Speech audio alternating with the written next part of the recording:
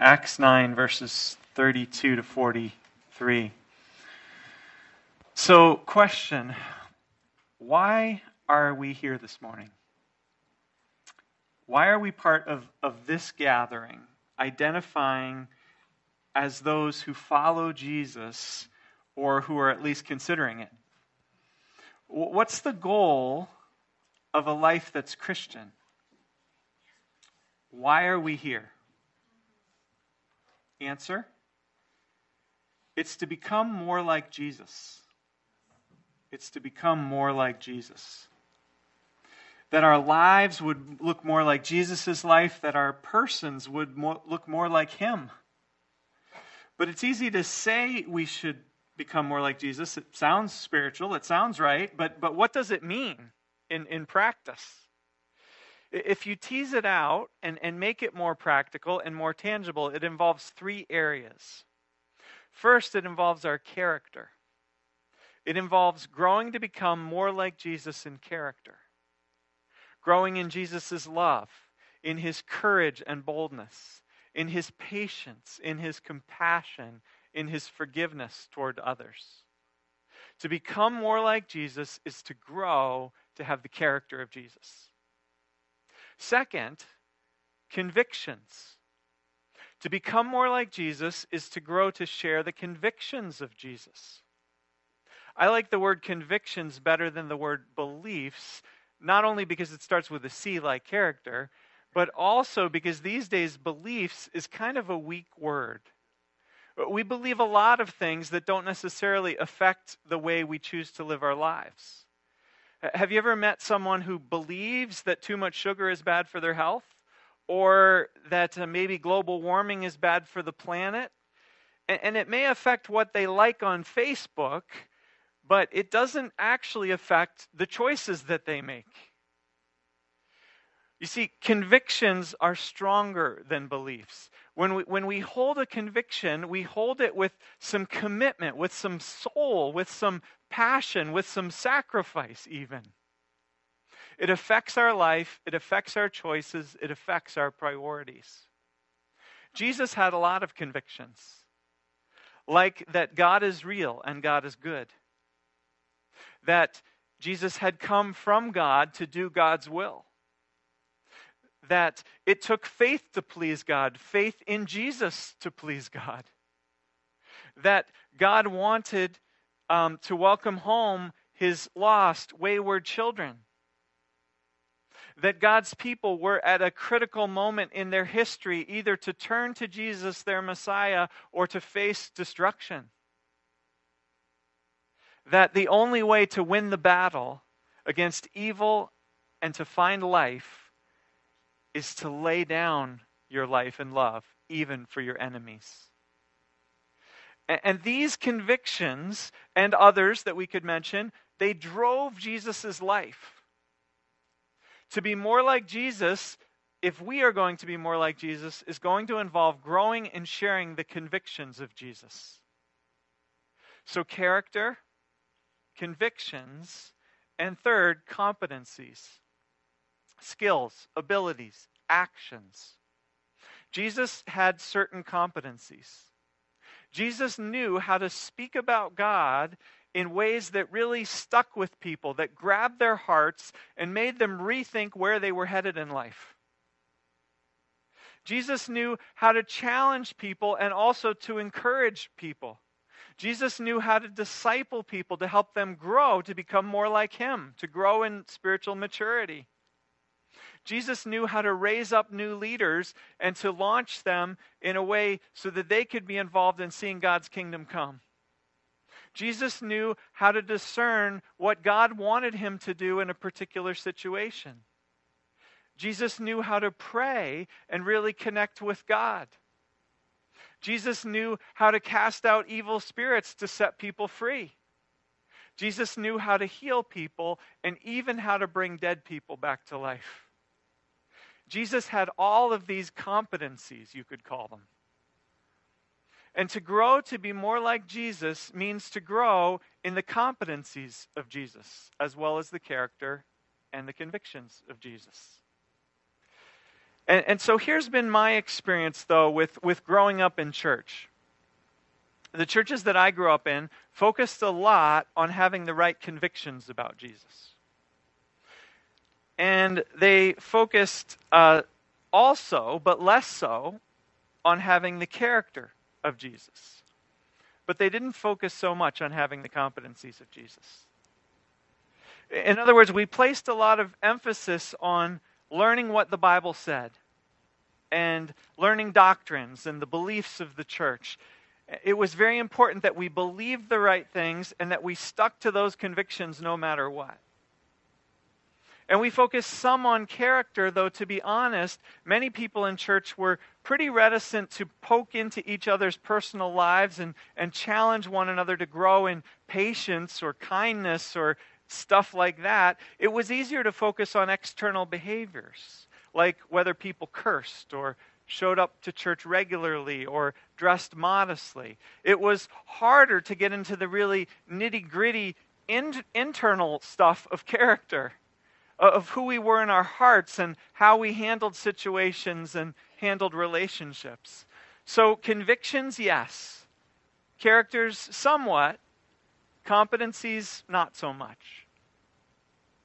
Well, here's my experience with the book of Acts as we've been going through it this past fall. And as we pick it up again in the new year here in chapter 9. Acts focuses a lot on the importance of the competencies of Jesus.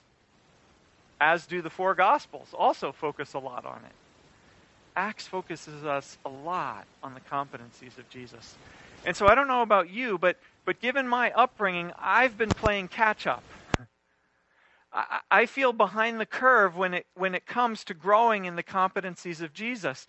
And that's where today's passage comes in, because it places a big emphasis on competencies as it shows Peter, a disciple of Jesus, doing the things Jesus had done.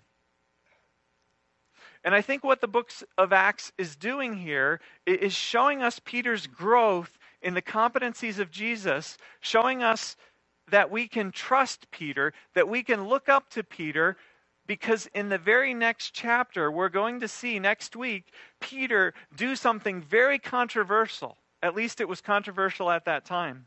You see, Peter's convictions are about to get challenged and changed big time. And we're going to be challenged right along with him.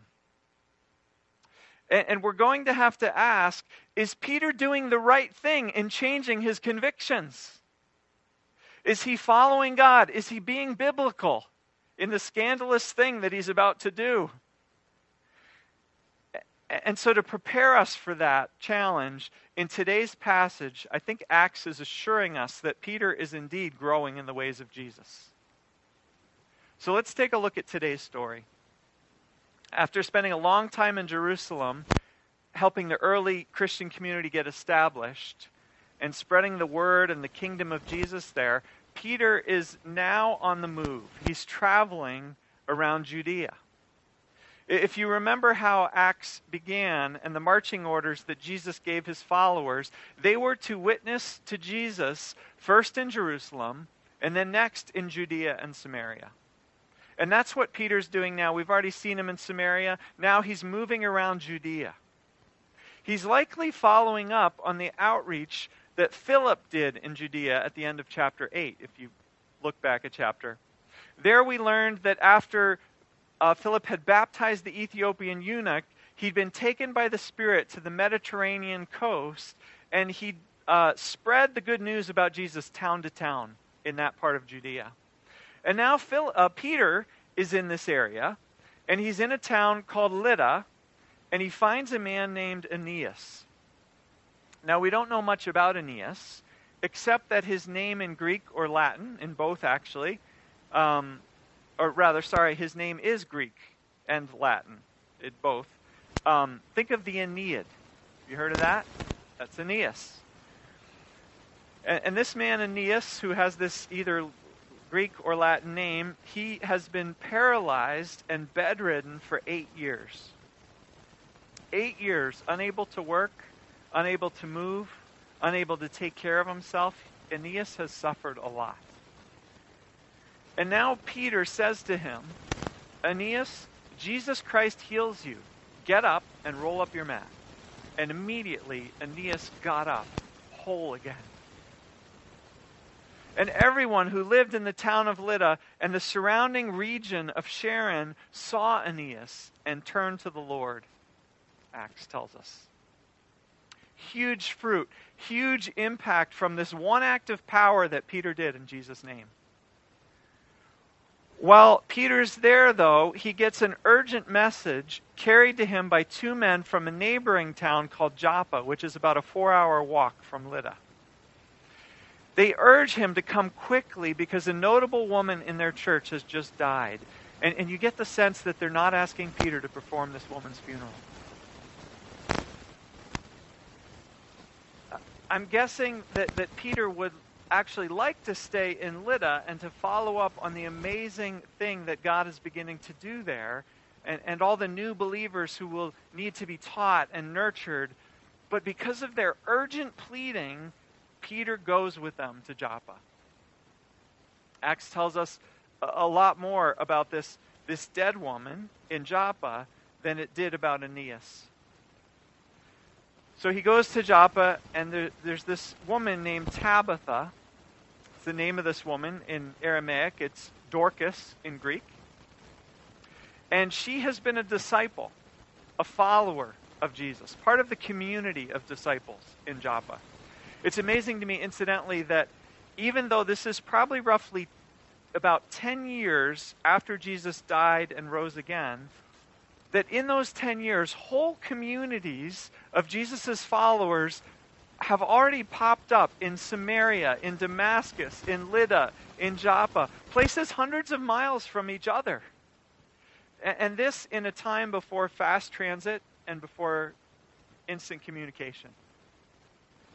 For those of you who have been at CBC for 10 years, imagine in 10 years, communities of Jesus followers having been started in towns and cities like Albany, Middletown, Danbury, Yonkers, all without cars or computers or phones.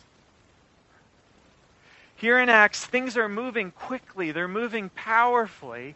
Jesus' followers have the competencies of Jesus to spread his message, to raise up disciples of Jesus. Do we have those competencies today? Well, Acts tells us more about Tabitha. She was always doing good and helping the poor. She had made clothing to provide for many needy widows. It's possible that she was the leader of sort of a community of widows, which we know the early church had, or that she was a wealthy patroness and that these widows depended on her for support and help. Whichever it was, they are absolutely devastated by her illness, which has ended in her death. Well, Peter arrives. He's taken upstairs to the spare room where her corpse has been laid out. And by the way, for a Jew like Peter, this is a really sketchy act to go into this room.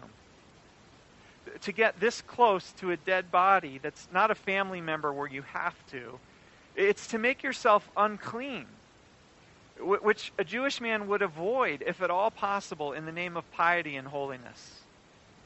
But Jesus has taught Peter to have a different heart about such things. Well, around this woman's corpse, Peter finds all these widows who are just devastated. They're crying. They're showing him all that she's done for them. So, what does Peter do? Conduct her funeral? No, this community of Jesus followers has so much faith and so much expectation that they sent 2 people on an 8-hour round-trip walk to get Peter here. And these widows are desperate for Peter to somehow call on Jesus to bring Tabitha back. What would you do if you were Peter here? Well, Peter puts them all out of the room, and he kneels down, and he prays. And then he turns to this dead woman, and he speaks to her. And he says, Tabitha, get up. and she opens her eyes. Notice the details Acts gives us. And she sees Peter, and she sits up, and he takes her by the hand, and he helps her to her feet. And then he calls the other believers and the widows, and he gives her back to them alive. And this becomes known all over Joppa, and again, many people believe in the Lord. And so Peter stays there for some time, no doubt helping to teach and to nurture and to disciple all these new believers who have come to believe in Jesus as a result of Tabitha being raised from the dead. So in this passage, Acts highlights how much Peter has become like his teacher, how much he's become like Jesus. Did you notice that in both of the stories? First, Aeneas, like Jesus did with paralytics on several prior occasions, Peter commands Aeneas, get up, roll up your mat. Right? Sound familiar if you've read the Gospels? And immediately, like those Jesus had healed, Aeneas got up. Of course, the power wasn't in Peter himself. No, he pointed Aeneas and everyone else to Jesus. He said, Aeneas, Jesus Christ heals you. Take your mat. Get up. Let me ask you, how did Peter know Jesus was going to heal Aeneas? Well, Luke doesn't give us the details, but clearly Peter has learned the ways of Jesus and grown in the competencies of Jesus. And then there's Tabitha, her body washed and laid in an upstairs room. Remember on a previous occasion with Jesus, when the 12-year-old daughter of Jairus, a synagogue leader, had died, and Jesus had gone into that house with Peter, James, and John, put the crowd out of the room where the dead child was, and then commanded, little girl, get up. And he'd taken her by the hand, and immediately she had risen and gotten up.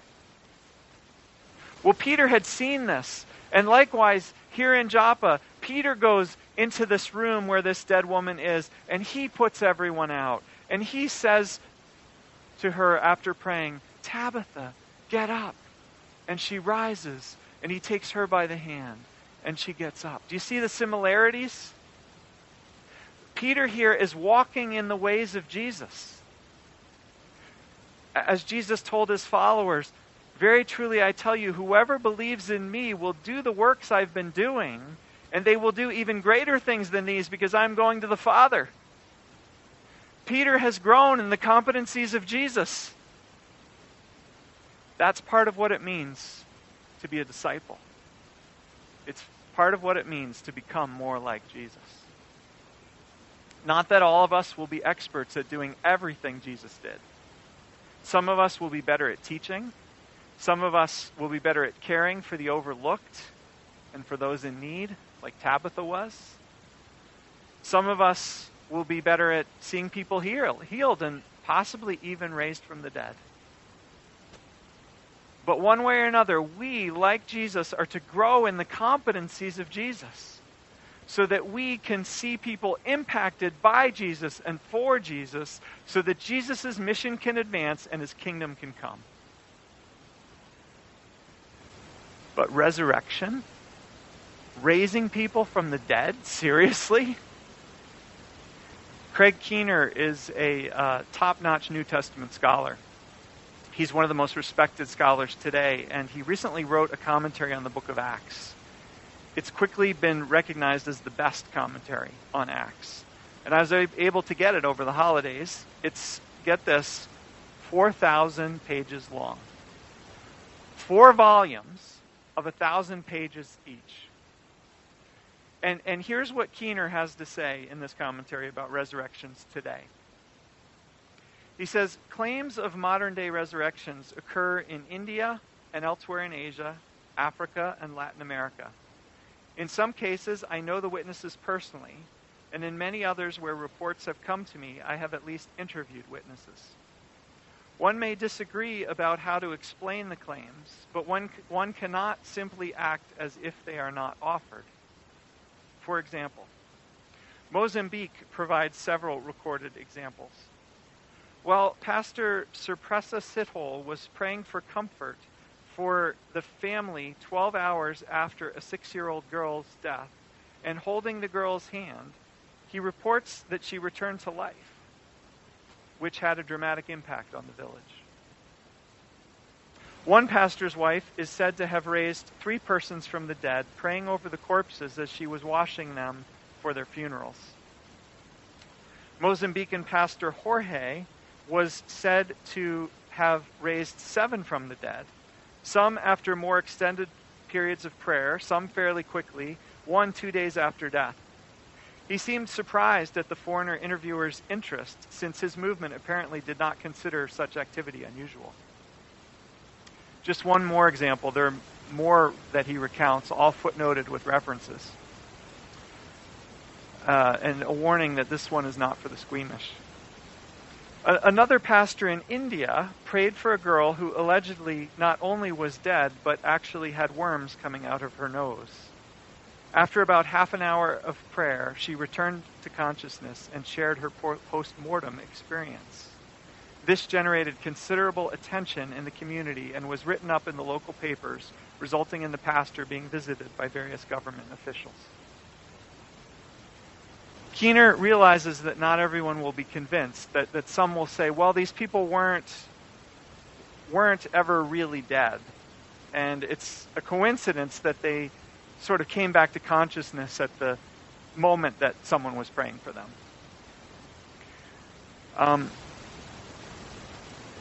But more generally, here's the question for most of us when it comes to miracles, like the 2 that we read about in today's passage. Why is what we read about in the New Testament up here in terms of the miraculous? In terms of the number of times that God's people pray or they step out in faith expecting God to act, and God does something powerful, something awesome, something that defies human explanation, that demonstrates that Jesus is real, that brings healing or deliverance, that furthers God's kingdom, like in our passage where whole towns and regions come to believe in Jesus.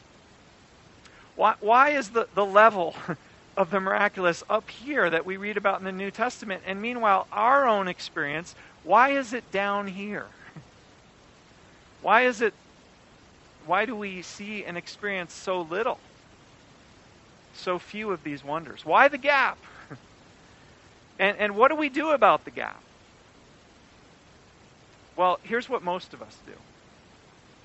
And I've been guilty in the past of doing this myself, because it's what I was taught to do by the Christians who taught me. What we tend to do is we rationalize or we theologize what happened in the Bible down to our experience today. And we develop explanations for why that stuff may have happened back then, but it doesn't happen anymore. And why we don't need or we can't expect to grow in many of the competencies of Jesus, that they aren't relevant anymore.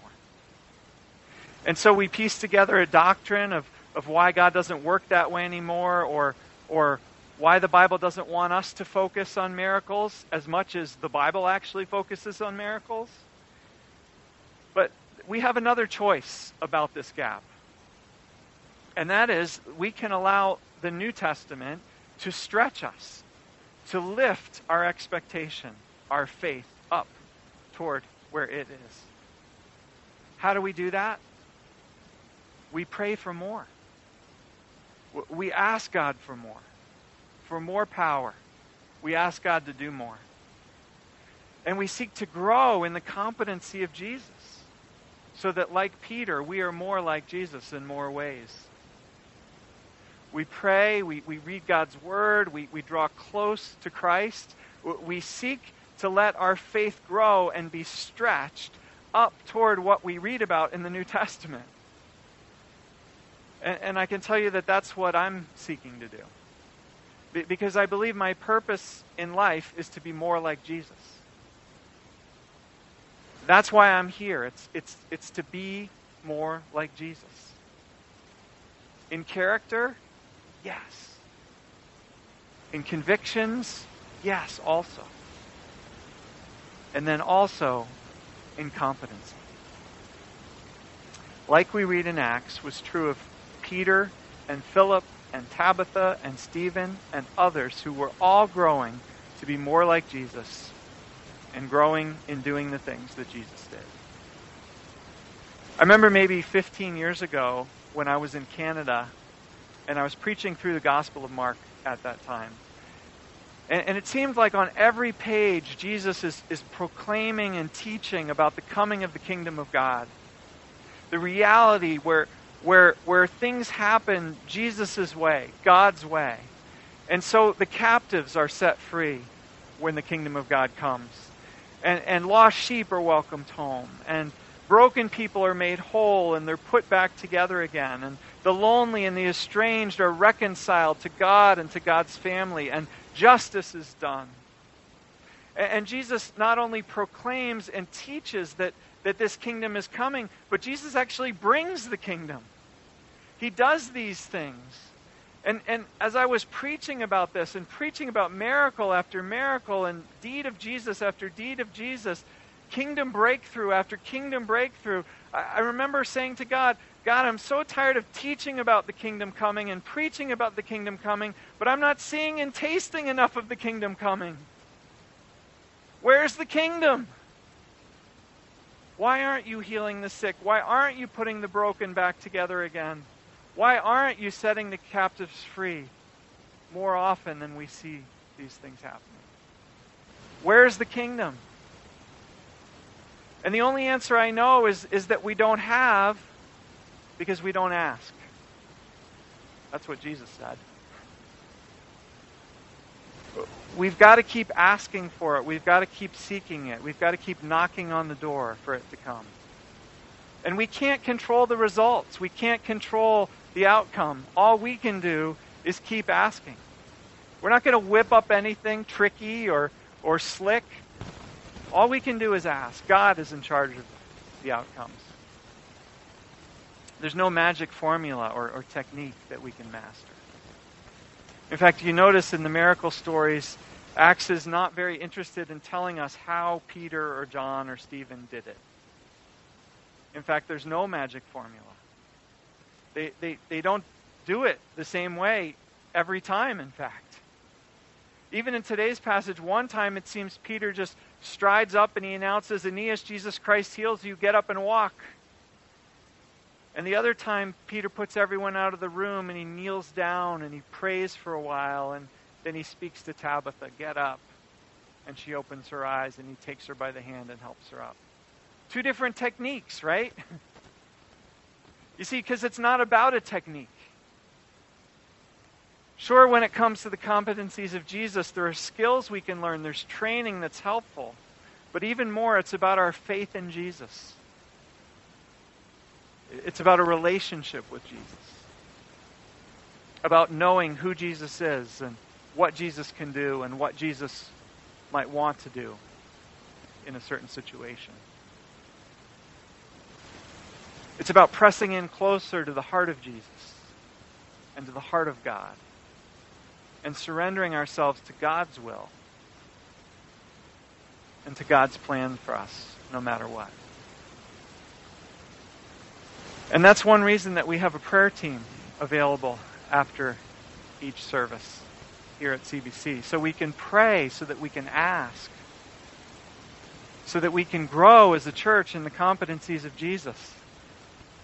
Asking God to heal those who need healing and to set people free from the things that are holding them back or keeping them in bondage. Asking God to show up and to meet people where they have needs.